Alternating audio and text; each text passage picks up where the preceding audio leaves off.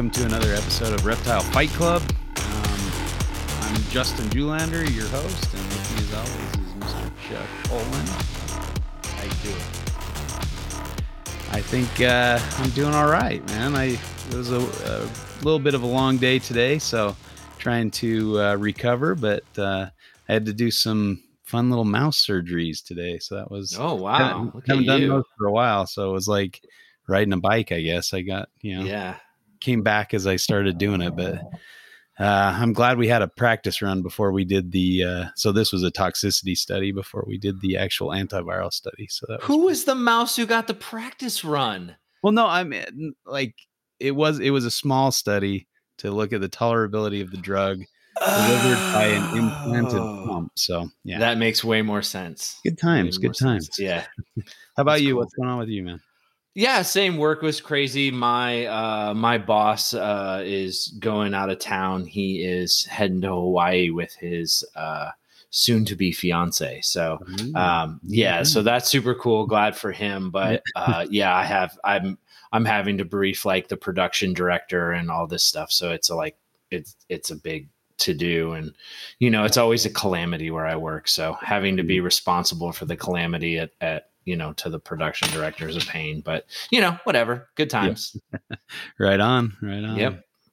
Well, we've got some special guests today, so we'll kind of skip a lot of the upfront chatter and get them on here. So you mean I don't have to lose a coin toss today? That's awesome. Yeah, that's probably good news for awesome. You, man. Yeah, it is. No, it is. I'm happy. All right. Well, Dom and Kendra, why don't you introduce yourselves? I'll go first because alphabetically I'm first. Hey guys, I'm Dominique DeFalco of DeFalco Reptiles. I'm so incredibly nervous. I don't know why, but I'm very excited. So thanks for having me on. Yeah, no, we're happy to have you here. So what kind of space do you occupy in the reptile industry? Well, as far as what I keep a lot of Morelia. I do keep some ball pythons and then some different crested geckos. But the big thing that I do in the reptile hobby is I'm really passionate about getting more women involved and connecting women who are already in the hobby. So that's kind of my little niche that I fill. And then, the animals are there too. That's awesome. That's really that cool. is awesome. Yeah, that's we were talking a little bit about that because we were at the Anaheim show. We were going up to people and asking them if they wanted to be on the podcast. And I don't know if it's because we're a couple 40 somethings walking around asking these younger girls to be on a podcast, and they kind of like, get away from me, creepers. Get away, creepers. I don't know what the deal is, but yeah, we couldn't get many women to be on the podcast, but we're very happy to have you two here today. So thank you. Thanks. Yeah, we're happy to be here. Kendra and I were both excited, nervous, but excited. Definitely I don't know why you're nervous. Don't be nervous. No our way. Two listeners will be very happy to hear you guys. Listen, if I haven't chased them off by now, you're good. You're good. That's reassuring. So thank you. That's two more listeners than I have, though. So, well, my daughters are listeners, so that's the two people actually. So, all right, that's cool. Yeah. Cool. My daughter's very jealous. She wants to be the co-host, so she keeps telling me to ditch Chuck and let her be on it. She's a very enthusiastic 12-year-old. I thought your kids liked me. Oh, they love you, but oh my god, not if you're in their way to being a co-host. Apparently not. Oh my god, she's welcome to come on my show whenever. I'd love to interview a kid. I think that'd be fun. I got to get signed parental consent, though. Yeah. Because I curse a lot. Yeah, that might be a little shocking to her. Yeah. All right. Well, Kendra, how about you? Welcome. Yeah. So Kendra Westy of Puget Sound Pythons. My place, I guess, in herpetoculture is I'm a keeper and breeder. This is a kind of a joint project or joint business venture with my fiance Jeff. We both do this. We keep a lot of different species. I can't really label all of them. I don't think we have enough time. But I think we're most known for our Liasis collection. We have the Duns, which is not something a lot of people have. We have now a group of Apodora. All We just right. got our second female in today, so there should be a video out on our YouTube channel. I saw that. Yeah. Yeah. That's So cool looking. yeah, we kind of dip our toes in a little bit of everything. Mostly pythons. We have a couple boids, and we have a Gila, and some other, like, we have a couple boiga and things like that. But yeah, we keep a lot of things that are kind of uncommonly kept. We obviously do have ball pythons too, because that's definitely a good seller. But yeah, it's a fun time. It's because it's the two of us, it works out really well that we're able to keep a lot of species. So That would be kind of dangerous, though, I would think, if you're both into it and excited. oh, it is. Like- Yeah. Absolutely, it can be. Yeah. I know my wife is like, you sure you can afford that? You sure you need another animal? Like, so it's, kind of a good balance that way. I don't know if she was really into it. Like, yeah, go for it. That could be really You'd be in dangerous. trouble. Yeah. Yeah. Well, I think that's the kind of the nice thing about it, is because, like, we both have our own interests. Is like we can kind of keep each other in balance when it comes to, like, those sorts of things. Except for if it's like a surprise, we want to surprise the other person with something like, hey, you have a box of FedEx coming today. You should check that out. Well, that makes it nice. Yeah. I can honestly say I've never gotten a gift of reptiles from my spouse. So that's pretty cool. That sounds pretty cool to me. Yeah. My wedding present was a Nile monitor. My wife thought it looked kind of like a Parenti, so he'd love that. So she got me a Nile monitor. I'm like, oh. It's the thought that counts, Justin. It is. That was a very nice thought. Yeah. And I had it for quite a while. It was not a very happy little monitor. Yeah. No, they generally are white. not. Yeah. And it's great that they sell them for, $50 at the reptile stores, right? What a great pet. So, all righty. Well, are you guys ready to fight? I'm always ready to fight, Kendra. Heck yeah, man. I'll stop cursing. I gotta remember that I'm not on my show. So our topic tonight is, do ball pythons make a good first pet snake? I think this is a really good topic for debate. So I'm curious to hear what you got here, guys, and what kind of arguments we're going to hear. So as is tradition on the Reptile Fight Club, we're going to flip a coin. So let's see, who do we have call the coin toss? Who wants to Kendra call can do it. That's a wedding present. All right. Broke, so take that, okay? That's so nice of you. How very Tails. nice. Don't chuck this coin toss, Kendra. It's actually tails, so you win the coin toss. That means you get to pick your side. Wow. So I did the opposite of what Chuck did last time, I think. Yeah, you did. No, you did. You That's won. a good way to win. Yeah, it is. Think of what Chuck would do and do the opposite. Ooh. Well, I'm sorry, Dom. I'm going to go with the pros on this one. Okay. So they will. Thank God. All right. So Kendra will be defending the side that ball pythons do make a good first pet, and we'll have Dom go the negative side. They do not make a good first pet. All right. So since you won the coin toss, Kendra, you get to either defer and let Dom go first, or you can go first. Ooh. I'm going to let Dom go first. I want to hear her arguments. That's a good strategy. That's the one we usually adopt. So, all right, Dom, the floor is yours. Let's hear what you got. All right. You make kind of an opening statement, or kind of, get the ball rolling, and then we'll let Kendra kind of have time to rebut that. Cool. Okay. So I'll just start that. If you don't know who I am, my start in the reptile hobby was actually just a few years ago. I'm relatively new. I'm open about that. And I got my start in actually reptile rescue. So I've been working for a reptile rescue for the last few years. And for the last 2 years, I've been our intake and adoption coordinator. So I've kind of, gone between the two. And if there are two things that are the most common coming into our rescue, first is bearded dragons. Second is ball pythons, usually normal ball pythons. And I think that is very indicative of impulse purchases, bad husbandry, and things that lead a lot of people to giving up their pets. I think it's important that I throw in right now that I obviously keep ball pythons. I totally appreciate their place in the hobby and that they do introduce a lot of people into the hobby. But as a greater hobby as a whole, and as people who are as into herpetoculture as we are, I think it's important that we educate people that this isn't necessarily the best pet for everyone. And you can just look at the shelters and the vet offices and the pet stores that are taking in unwanted animals every single day to tell you that. So I'll pass it over to Kendra if you want to give your first statement. All right. Kendra, what you got?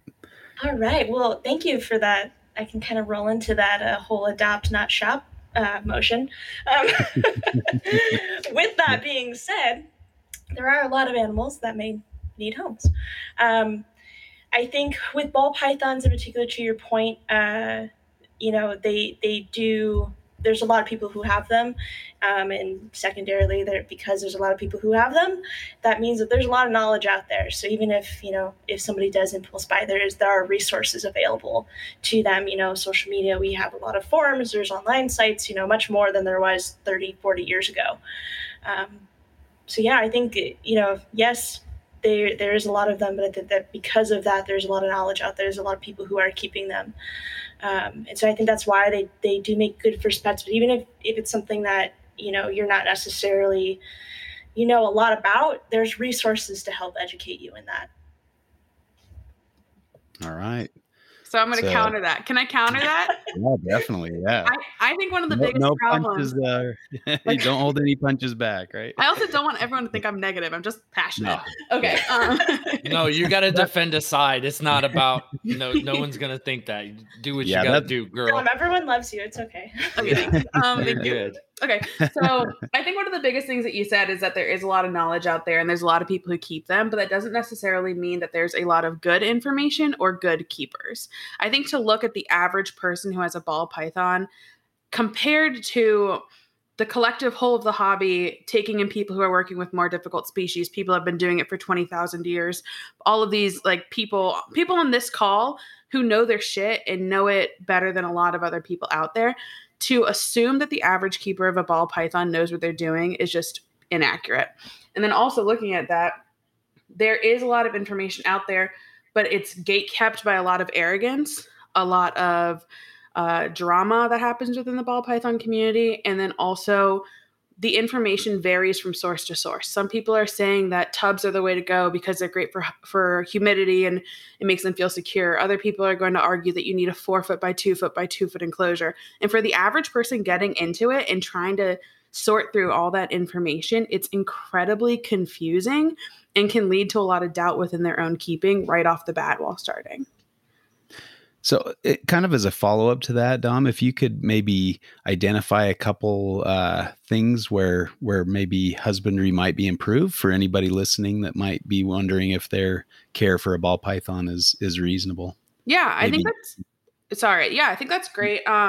So I think a good thing is that there is a lot of ways to keep ball pythons. But I think with any animal you take in, whether it's your first or your 50th, you have to recognize that the animal that you have is different than any other animal in your collection. You cannot treat everything the same way. So you may have to adjust your keeping to adjust to the animal you have.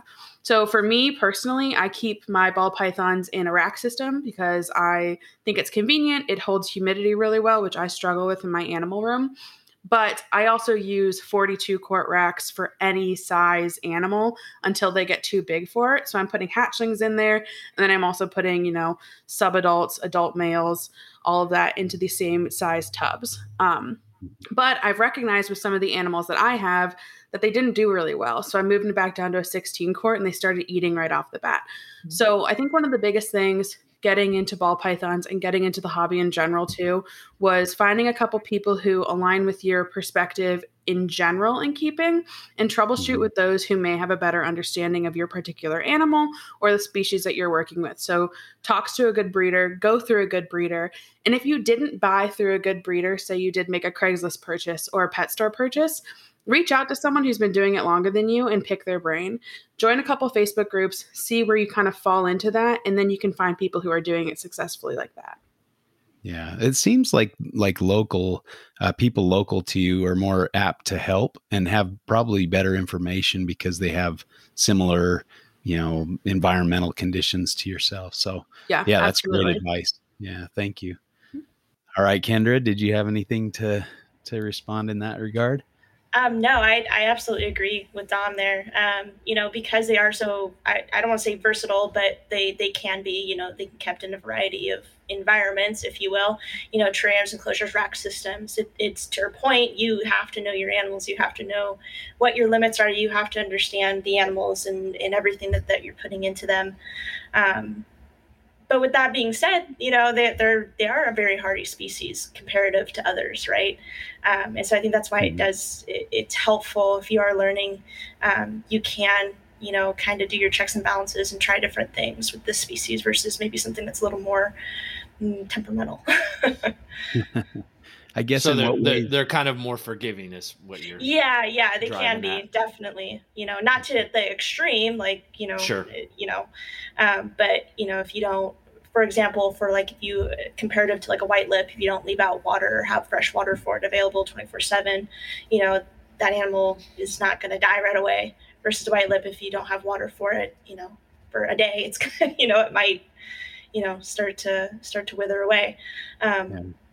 And I think that's, to that, it makes it helpful for people who are getting into the hobby, who are new at keeping reptiles, especially snakes in particular. It's helpful for an animal to be a little more forgiving, because you're going to make mistakes and you're going to learn, and hopefully you don't have to learn the hard way with the animal dead at the end of the day, I think I'd be in trouble with the Podfather if I didn't put out the, student of the serpent concept. If you pay attention to your animals, you're going to do better with those. And I think that's what you guys are both on the same page there with that. Yeah. All right, back to you, Don. I'm going to argue kind of something you said, Justin. I think I think you do need to know your animal, obviously, but one of the issues with ball pythons is that notoriously they go on food strikes. They are called the pet rock for a reason. And with a lot of other species, going off food and a lack of movement are two big things you'd look for as abnormal behavior if your animal was sick. And you really don't have those indicators with ball pythons. A lot of times, especially with the rescue background, I'm going to pull that card again, we get, oh, my animal is sick. And we get it at the very end of the sickness because not a lot has changed outside of like weight loss, but they'll be like, oh, but it was on a feeding strike. And that happens with ball pythons, which it does, which is another negative. And so I just think it isn't the most intuitive species to learn with because of those factors. And also one thing too is we should look at whether having an animal that is lower maintenance is the best introduction, because is it going to teach complacency in your keeping, or is it going to teach you to be on your toes more? All right, Kendra, you might need to come to my aid there. Come to my defense. She took a swing at me. I'm just an innocent bystander. No, it was a good one too. I liked it. I know, right? Fair, yeah.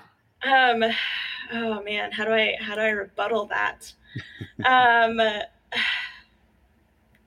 I really don't have like a really strong argument for it, other than, with like the low maintenance, it does.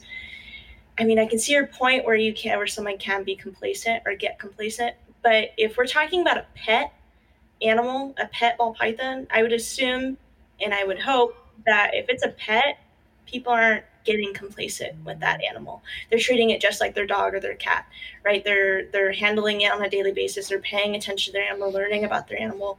And if they're willing to learn about their specific animal, then they're willing to learn about the species as a whole.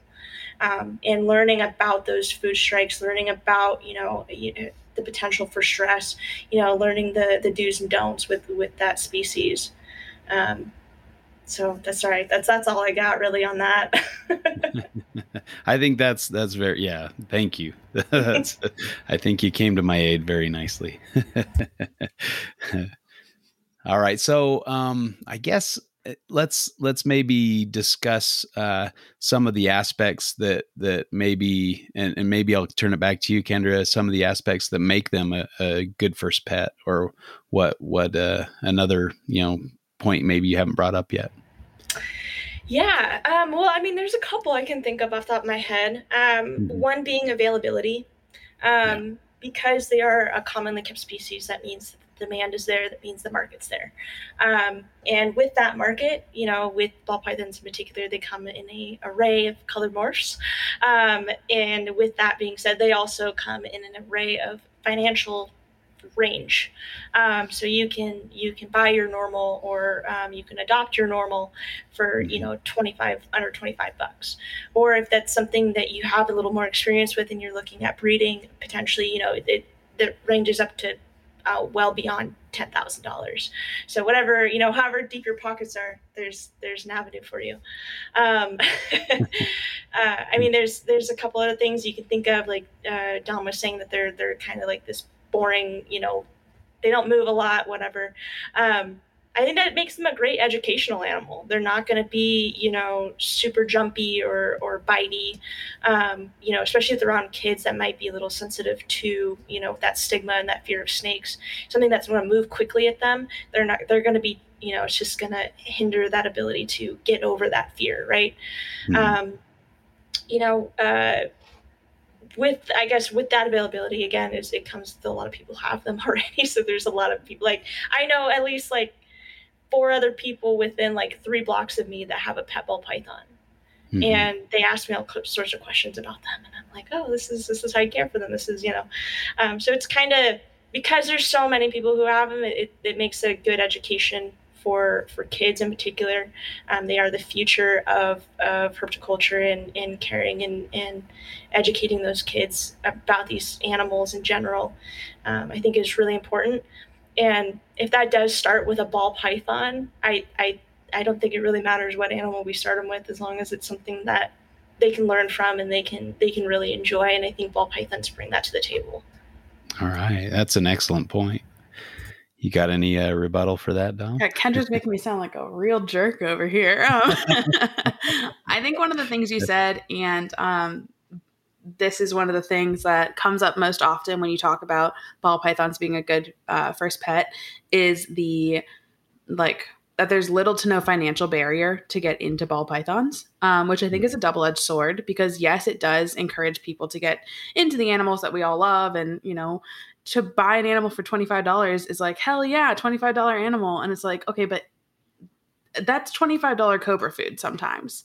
You're not necessarily getting a high quality animal from the best person or from the best supplier. And then you can look at like the supply chain that goes into big box stores and all that shit. So I won't go into that.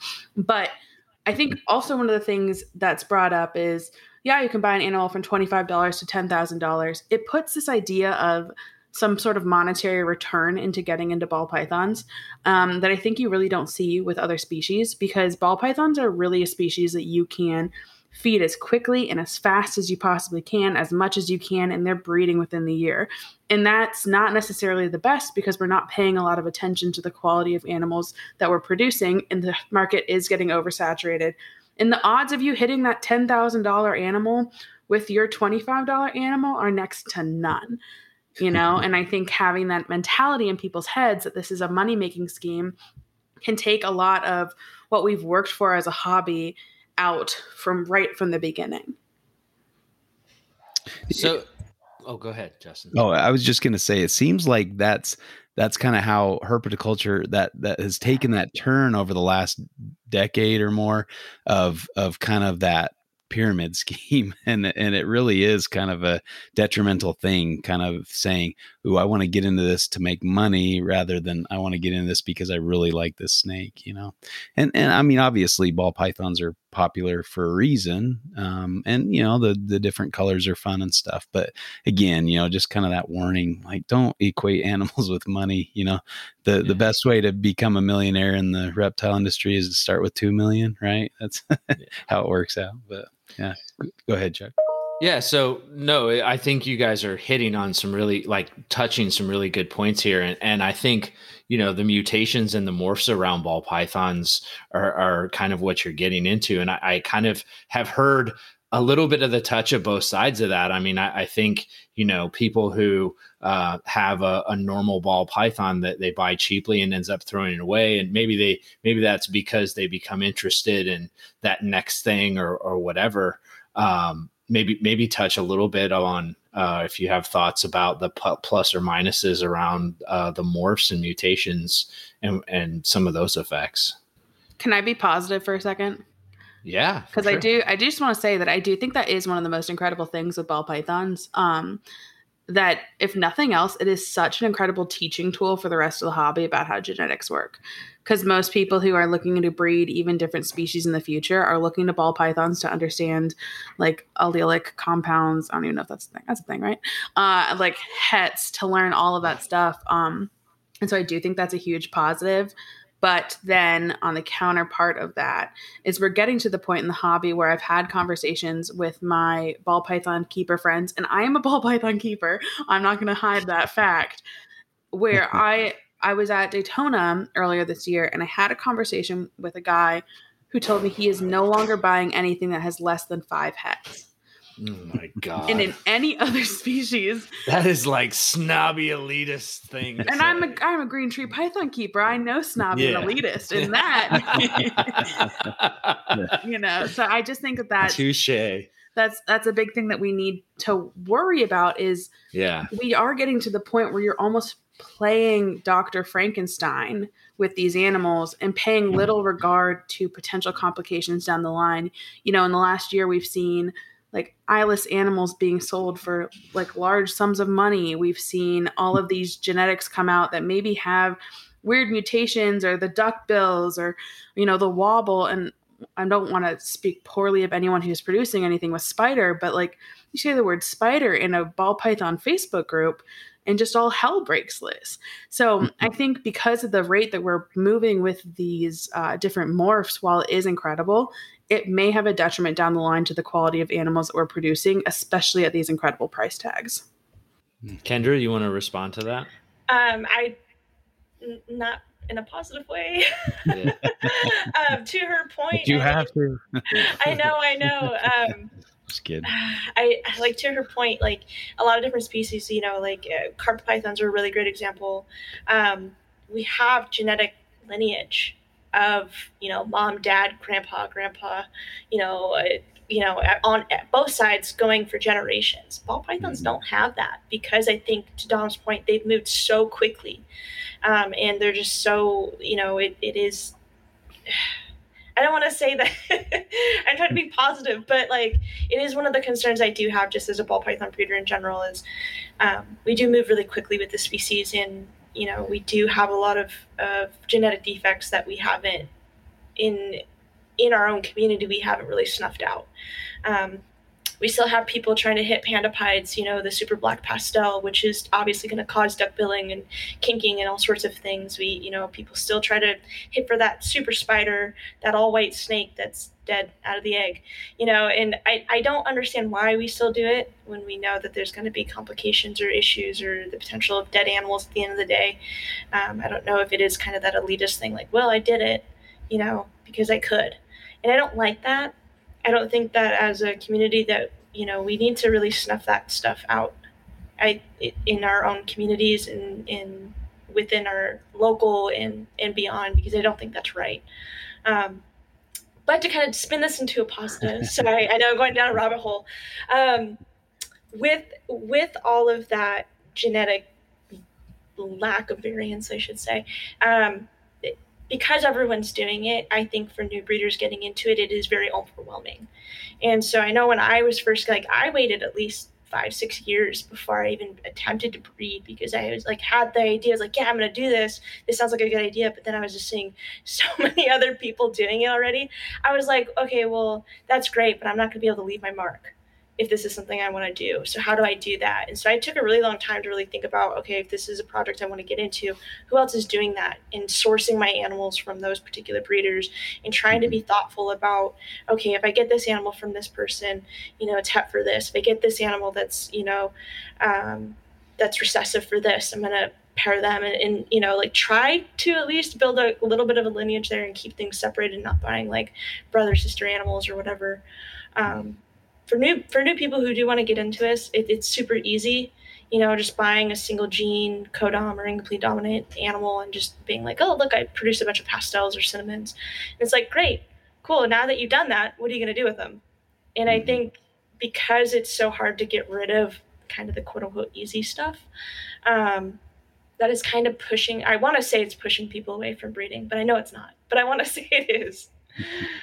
But yeah, that might be a good thing if it's pushing people away. Because I mean, I think the cost of these crazy morphs that were like $20,000 and $30,000 animals are now very affordable. Yes. A couple $100 and you can get just about any really nice looking morph you want. So I'm hoping that will push more people out of like thinking about breeding them to recoup their investment, because it was only $200 or something rather than 20,000. And I understand. I mean, if you're spending $20,000 on a snake, you're definitely going to try to breed that snake.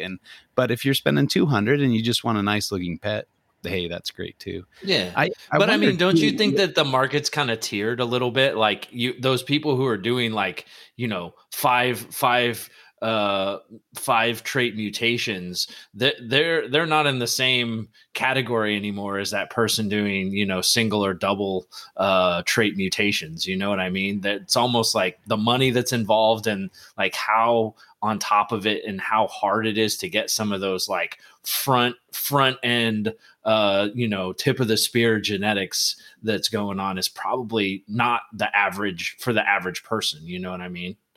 Yeah. I mean, we have our pet keepers, we have our general keepers, we have, our hobbyist breeders, and then we have like our breeders, people who are doing this on a day-to-day in and out, this is their business, this is their lifestyle. They're producing as many animals as it can, to wholesale or whatever, to recoup funds, to go to shows, sell out. So you almost have multiple tiers even in a ball python market, which is kind of interesting. Absolutely. Yeah. And it just, it depends on, and I don't know really where that line falls for a lot of them. I just know that like, like I wouldn't consider myself at a top level breeder, because this is fun for me. This isn't like, I care about every single animal that comes in and out of my home. this isn't a big moneymaker. It's just kind of a bonus, if that makes sense. Yeah.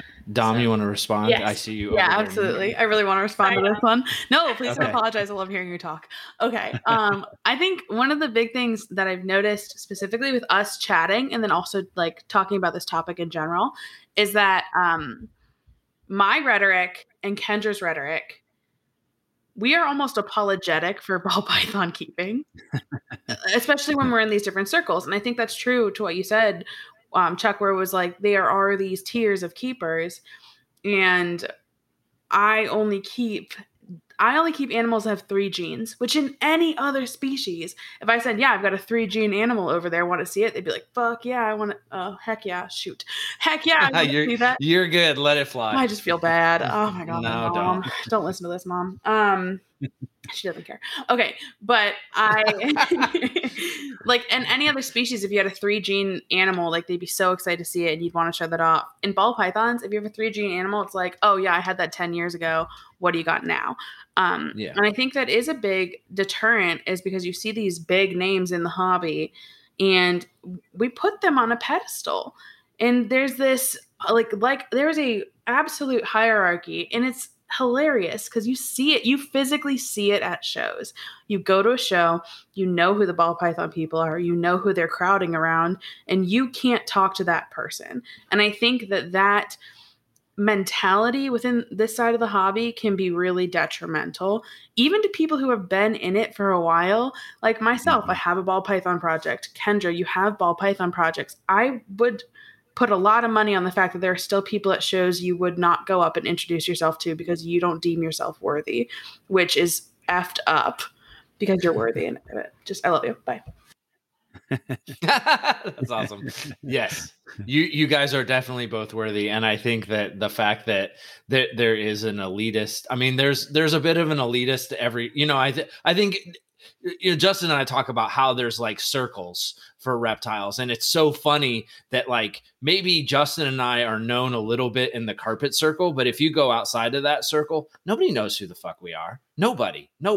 And I think it's a little that way, and it's interesting to see how stratified ball pythons are in that to me, because I'm like, carpets aren't that nearly that stratified, right? So, and it's, you know, it's kind of silly when it gets to that point, because you're like, whoa, is this high school all over again? Like the rich kids are the cool kids, or the you know, the top ball python people are the best. Like, weird. Right. And I think one of those things too, specifically within ball python circles, or like, let's look at green trees in general. Green tree pythons, that's what I started with. They are known as being a snobby part of the hobby. I'll joke about it and everything. But if you get your first green tree and you're keeping it well, you are part of the group. You are invited to the like Facebook groups. You're invited to the dinners at Tinley. You are part of the group. If you went into like the biggest ball python group and you're like, hey guys, look at this normal I just got off Craigslist, you're laughed at. You know, it is. And I think that we can try to equate our small circles to ball pythons, but it's like looking at a pebble next to Mount Everest. Like, it's just, they're not the same hobby at that point. It really is becoming like a totally separate hobby from that we participate in most. Do you feel like that disconnects, you know, some of the ball python, or the some of the upper echelon of the ball python community from the rest of the reptile community, like that it kind of detracts from the community at large when it gets into situations like that? I think it can, because I think if you look at, you know, a US ARC auction, and I love that people participate in US ARC auctions, I think it's great, but who is throwing down $20,000 for like a random painting or for something small that doesn't really seem to have much value? It tends to be the ball python people who it's a game. And this isn't, and once again, I don't want to shame any ball python people or act like I disagree with your tactics. It's like me playing like a slot machine on my phone or at the church festival versus the high rollers in Vegas. Like, I cannot get there. And I think a lot of people make it seem like, oh, you'll get there one day, just work hard, get those animals. It's just not realistic for the everyday keeper. Mm-hmm. Yeah. Well, and again, you know, should it be? You know, I mean, I think there are enough, you know, really high quality ball python breed. Like, I kind of got out of it and didn't pay attention for a while. You know, we were, me and Ben Morrill, we were business partners, and we were really into the ball python morphs. And Ben he's producing some amazing stuff, but I kind of got out of it once we split up the business, and I didn't pay attention to ball morphs for a while. And then, like, I think it was Justin Kabilka put up some crazy looking ball python. I'm like, what is that? And so I got back, and I'm like, I haven't heard of half these genes, and I don't know where, you know, and now there's like just so many traits you get just flooded, you know, and you kind of have to be at that upper level just to keep track of everything that's going on, because you step away for a day or two and all of a sudden you're behind the times. But I was once told by a pretty big ball python breeder that it's people like me, like hobbyist breeders that don't have huge, that are ruining things for him. And I'm like, wait a second, I'm the guy buying these overpriced, you know, pretty colored snakes from you. How am I ruining it? I'm making you money, dude. Yeah. Don't put that on me. So you may just be a second tier consumer of a morph, but you're still a consumer. Yeah, exactly. I mean, we were putting out some pretty good money for ball morphs, you know, like back, you know, we bought a spider for like $5,000 or something. For us, that was a heck of a lot of money, you know, and this was fairly early on in the spider realm. So we were pretty excited to have that, but you know, it is what it is, I guess. But so, Kendra, I'm not sure where this leaves you, but if you want to retort, please feel free. I mean, the only, like, I guess the one thing I do want to, like, kind of give Dom a shout out for, to your point, like, there's a lot of, like, negativity with surrounding ball python keepers because of how many just kind of dipsticks there are who are keeping and attempting to breed and kind of flooding the market with animals that aren't really desirable. With Dawn, like, she's done a really great job with her group, the Female Herpers and Reptile Keepers page on Facebook, if anybody is interested. And it's you know, it's for females, because being a female in the hobby and trying to do ball pythons, it's good luck.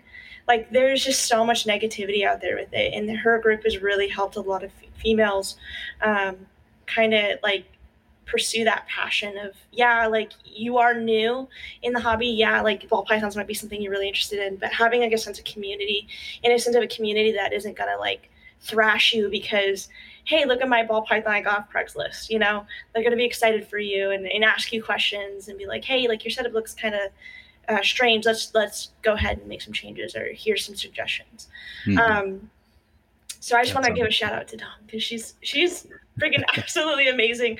And there is a lot of negativity out there, but the Female Herpers and Reptile Keepers group is like the one light that I see in the reptile community as being a female in it as well. I think that's just one thing I wanted to point out today. And I think, from Justin and I'll just say that, we talk about the patriarchy issues around the reptile community, and it's not something that gets talked about, but, I've heard enough comments and things that are said from men in the community. And I just think it's crap. If we're really talking about creating a diverse and inclusive community, that patriarchy shit needs to stop. And so hats off for, doing things that make inroads and build everybody up. Cause we're not going to get there, with one side or the other, or, degrading one group or another. So awesome. Yeah. Chuck and I were talking the other day, trying to figure out, like, why don't I have more friends that are women in the reptile industry?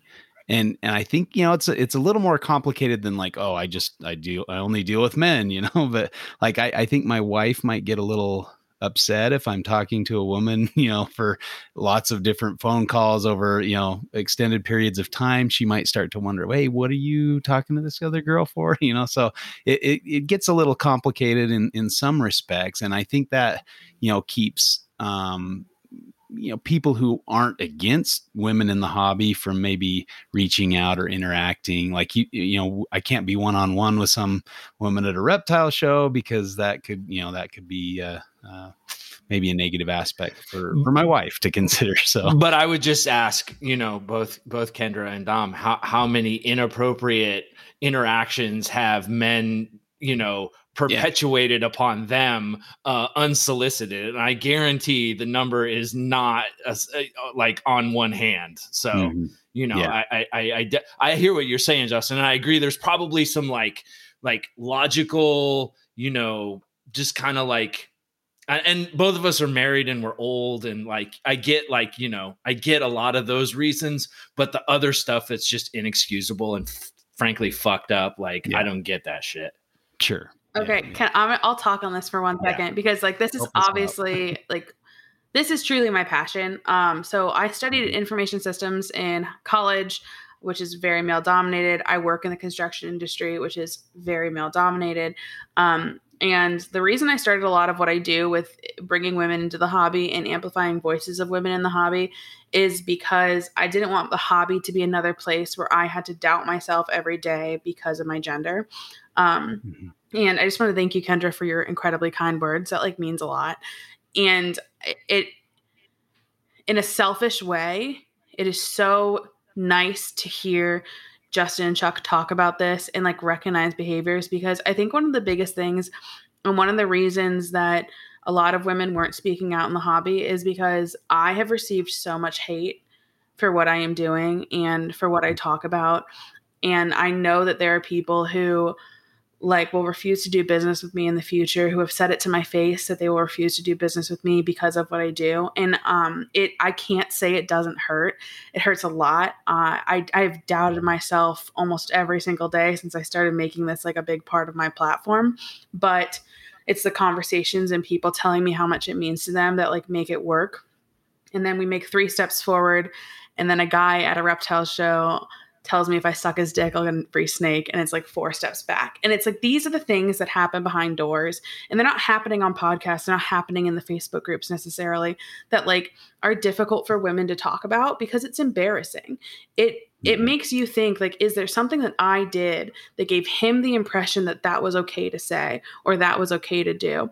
And so I think that we have to forge relationships with men and women in the hobby. And like, I do understand the whole, like, my wife might not want me talking to this other girl, but like, treat it in the way of like, I'll be friends with your wife. Like, I don't care. Yeah. I don't care. Yeah. And this is going to sound horrible. I don't care about you outside your animals. Like, that is why we're friends. And I think an excellent example of that, I am such a strong proponent of Anthony and Shannon Pierleone's podcast, Turtly Devoted, which they started as a turtle relationship podcast.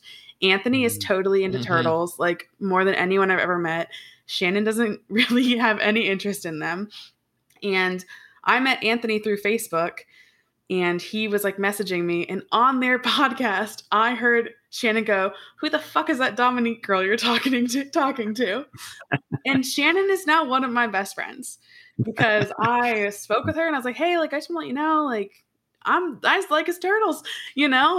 And I think that maybe that's a thing of like, bring your wives into the hobby. If you have like a wife or a girlfriend or a partner who's maybe not into it, but they want to learn more, add them to our Facebook group, the Female Herpers Reptile Keepers group. We have so many people in that group who don't even keep animals, but they just want to learn.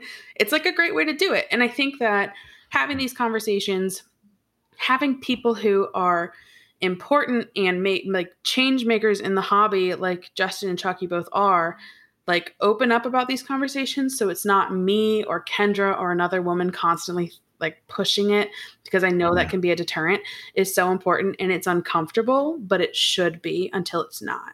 Because I hope that in 15 years, if I'm married and I have kids and my daughter says, "Hey, I want a ball python," I know that she can get a ball python. She can join that Facebook group. She can join that VR, whatever the fuck's going to be in 15 years. And she's going to be accepted, welcomed, and enthusiastic outside of her gender. Yeah, absolutely. And I mean, Justin and I both have wives, but we both have daughters as well. So, I mean, none of this is lost on me. And if I have to have a conversation with my wife, like, whoa, don't get this twisted. Like, listen, here's what's going on. You know how things are. And I'm friends with Dominique because she's down to, bring women into the hobby, and we're trying to build something positive here. And I'm trying to advocate. My wife would be like, done. We're good there. Yeah, absolutely. I support that. So, and I think most women today who, have to deal with a lot of the bullshit that they have to deal with understand that. And you know what? Honestly, and I'll just say it, like, if there's guys out there who can't deal with that, fuck them. Who cares? Fuck them. Like I was talking to you guys before, my daughter's really excited about reptiles and she's kind of just getting into it. I hear her up there start recording a podcast on her phone, like she's 12, it's really cute. She's really jealous of Chuck and wants to be, co-host here, but I keep telling her, I'm sorry, we got to figure out a way. But I love the idea of her having a place in the hobby and not having to go through the garbage, if she can avoid those jerks out there. And I'll kind of bring out Eric Burke, the Podfather, as a good example of that. I've heard him defend women in the hobby, and we had some pretty in-depth conversations on a herp trip a while back. And there was some discussion of, women using their femininity to get free snakes or things like that. And it's like, well, there's a lot of, I guess, preconceived ideas of how women are in herpetoculture. And I'm like, that's just garbage, guys. I'm sorry. That's, and we and Eric and I both kind of shut this conversation down in regards to that. So I think things are moving forward in a good way. And I just love, what you guys are doing. So that's awesome. Way to go, Dom. Yeah. Keep it up. And we will try to support as any way we can. So yeah, I'll just add one more thing. I think like the biggest thing you guys can do, and I was having this conversation with Travis Wyman a couple weeks ago, is I try really hard when people ask me for recommendations of like breeders to go to or recommendations of people to talk to on their podcasts. For every guy, I give one woman or I give two women, because we have to work twice as hard sometimes. So let me give that push to another woman in the hobby. So for example, someone was asking me ball python breeders to go with the other day. And I was like, Matt Burton, he's one of my best friends. He's incredible. KMB Reptiles, but then Kendra Westy as well. Kendra is incredible. She's got great animals. Talk to her too, and talk to both of them. Different things, but just those little things of getting in the habit of uplifting women and uplifting like other marginalized groups within the hobby. to get their face out there and to make it more normalized. It's hard at first. It's awkward. You kind of have to like retrain yourself to do it. But that's what in the long run is going to help us all as a community. And also, selfishly, as a community, we can be looked at as an extremely patriarchal hobby. You know, there's a lot of people who look at us and like, oh God, all those guys with the big muscles flexing with their retic. And, you know, that's the outside perspective of the hobby too. And if we start to show ourselves as this inclusive hobby and this hobby that's about uplifting people and building community, that looks better when we're trying to fight for our rights to keep the animals that we have. For sure. Yeah. Yeah. I think you see that machismo in like the venomous community and the large constrictor community. I mean, you can see it, and it's not hard to recognize when you see it. And when you see it, you're kind of like, oh, ooh, like it doesn't look good when you see it, you know? And I could only imagine somebody who isn't spooled up on snakes, isn't into reptiles, what they see. Yeah. So I'm taken back to when I listened to Jeff and Kendra on the Morelia Pythons radio podcast, and when they asked Jeff how he got into it, and he's like, Kendra got me into it, you know. And it's like, why are you talking to Jeff first when it was Kendra that was the one who kind of started this whole thing? So it's kind of, it's just almost like an ingrained behavior for a lot of people. I think checking your unconscious bias is something that people need to do. You know, I mean, look, everybody has biases. It's a part of being a human being, but checking those biases, that's what people need to do. Yeah, absolutely. Yeah. I think, and I think I've mentioned this before, like at shows and stuff, you know, people come up to the table, they'll ask me like, oh, can I talk to Jeff? I'm like, about what? These are my animals. What do you want to know? You know, kind of check them a little bit, and they're like, oh, sorry. Like it's okay. It happens. But, you know, just be mindful of those sorts of things. Anytime I go to a show and there's a female behind the table, I'm going to ask her questions before I'm going to ask the guy, just as like a common courtesy, just to kind of get people in the habit of doing it. You know, and I've talked about this to Dom, like we do kind of have, being a female, we do kind of have that advantage because we are more approachable behind the table, which is really great, especially with kids. You know, kids are more likely to come and talk to me than they are Jeff, you know, his big scary mustache. And you know, kids are the future of the hobby. If we want to get kids interested, that's a great way to do it. But like to everything that we've been talking about, I think, you know, especially because the ball python community is just so large, you know, there are just so many people in it. I think we are moving in the right step by calling out, you know, perpetrators who are kind of abusing their power, or people who are just being kind of creeps in the hobby. And so I want to like thank those people and to continue to have the courage to call them out, because we need to snuff that out. We need to get rid of this negativity in our community. And I see it every single day still. And I don't know if we'll ever get to that point where, you know, we can be all inclusive, but if we can get one more person out of the community, if we can call out one more person who's being a creep, who's being a jerk, to somebody who just has a general question about an animal, I think that's a good day. Yeah. And I think we just need to continue working towards that. And I really want to encourage people to do that. And if you don't always have to agree with everything that someone says, right? Yeah. But you know, being able to learn to be with each other and to hear people's thoughts and their experiences, I think is a really big thing. Everybody is kind of, I've mentioned this before, is kind of a regurgitating Richard. Everyone's just like, oh, well, so told me this is how you're supposed to do it. You're not doing it right because so-and-so told me. Okay, that's great. But have you done that? Do you know if that's factual? Do you know if that is what really works for your animal? And you see that so much in the ball python community, and it just drives me nuts.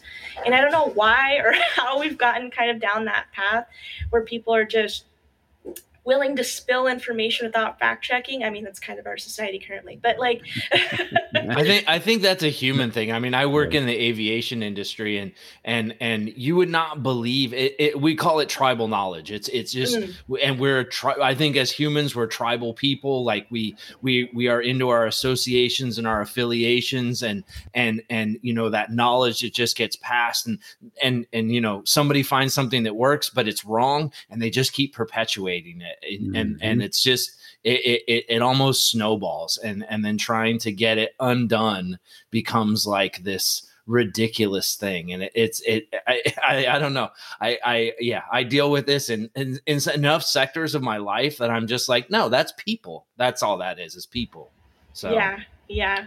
And I really hope that people like kind of see through the BS at the end of the day, and they try to learn for themselves and not just do whoever, if so and so says this, versus like trying and experimenting things, especially with like ball pythons, because as we've discussed, they are a little bit more forgiving. If that animal it goes on a food strike, well, have you tried changing the substrate? Have you tried blocking out if it's in a glass container, have you tried blocking it out? Have you tried it in the tub system? And there's so many other things that we could do to try to get things to be quote unquote perfect for that animal, and people just aren't willing to do it, and I don't get it. I would be more than willing to try 100 different things if it got an animal to eat if it wasn't eating, versus just saying, oh, it's just a food strike, I'm just going to let it do its thing and wait till it gets hungry enough. But yeah, I hope our community changes. I really do, because I really like, there's a lot of great people. There's a lot of great people I've met, like Dom, like you guys, like Jeff, that there's diamonds in the rough. We just got to find them, and we gotta shout them from the rooftops. And I really hope that we can do that in the future. And yeah. Definitely. That's why we're so excited you guys were coming on. Yeah, definitely. our opportunity to get to know different keepers and to get to know different philosophies and hear, different sides of the coin. It's the best way to do it. So I mean, I think this is a great platform for perspective, different perspectives, perspective of really experienced people. We did very inexperienced people from the Super Show, and that was even eye-opening for us to hear, people who maybe that was their first snake. And it's like, you get so far into it, and like the way that they were talking and thinking, I don't think that way. And to get to that perspective is so important, but because we're all caught up in where we are and those things that happen in our circles, we miss those probably more important things that we need to think through. So yeah, definitely. Thank you guys for coming on. This has been awesome on a bunch of levels. Yeah. So I want to give you guys the opportunity to kind of have some final thoughts, summarize whatever you want to do. And let's have you go first, Dom. Okay. Well, I know I sounded super negative throughout this whole thing. But I think the biggest takeaway I want to give people is to recognize that with any animal you're getting, there's a learning curve, whether you're an experienced keeper or a new keeper. And that the most important thing, especially when getting ball pythons, is that you have ample education and support beforehand. And look for those good people. Look for the people like Kendra and Jeff. Look for the people who are there to support you, even if it's not an animal you purchased from them. And then put pride aside and let yourself take care of your animal outside of like what you should be worried about, like recognize when it's time to ask for help. Don't worry about how people are going to, perceive you. And, and I think that's how you can be successful with keeping a difficult first pet like a ball python. Awesome. Kendra? Yeah, no, to that, be prepared and be passionate. These animals aren't something that, is going to pass away in 5 years. They live 30 to 40 years.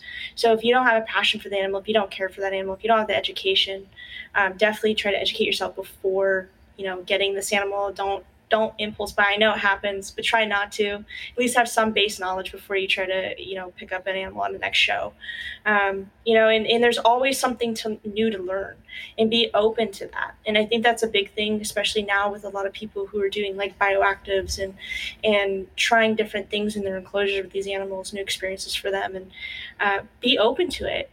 Just because your ideology doesn't fit with theirs doesn't mean it's not wrong or right, but it's your willingness to try and to better the life for that animal, because at the end of the day, it's a life. It's not just something we can throw away. Preparedness and passion, I think, is a really big one for me. Perfect. Yeah, that's awesome.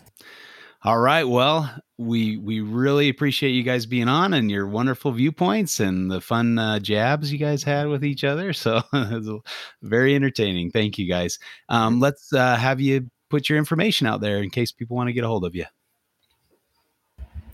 Yeah, I'll go firfirst. So Puget Sound Pythons, like body of water in here, Washington. A lot of people say Puget. It's Puget, but yeah. So we're on Instagram, Facebook, YouTube, TikTok. We're on all. Just look for our logo, Jeff and Kendra. Cool. All right. Awesome. And thanks, guys, for having us on. We really appreciate it. You can follow me at DeFalco Reptiles on Facebook and Instagram. If you're interested in listening to the Modern Medusa podcast, where we only talk to female keepers, that's also on Facebook and Instagram, and then anywhere you get your podcasts. I did an awesome interview with Kendra. Really recommend to hear more about her story and where she got started. And then if you are a female or non-binary identifying keeper, or just someone interested, please take a look at the Female Herpers and Reptile Keepers group.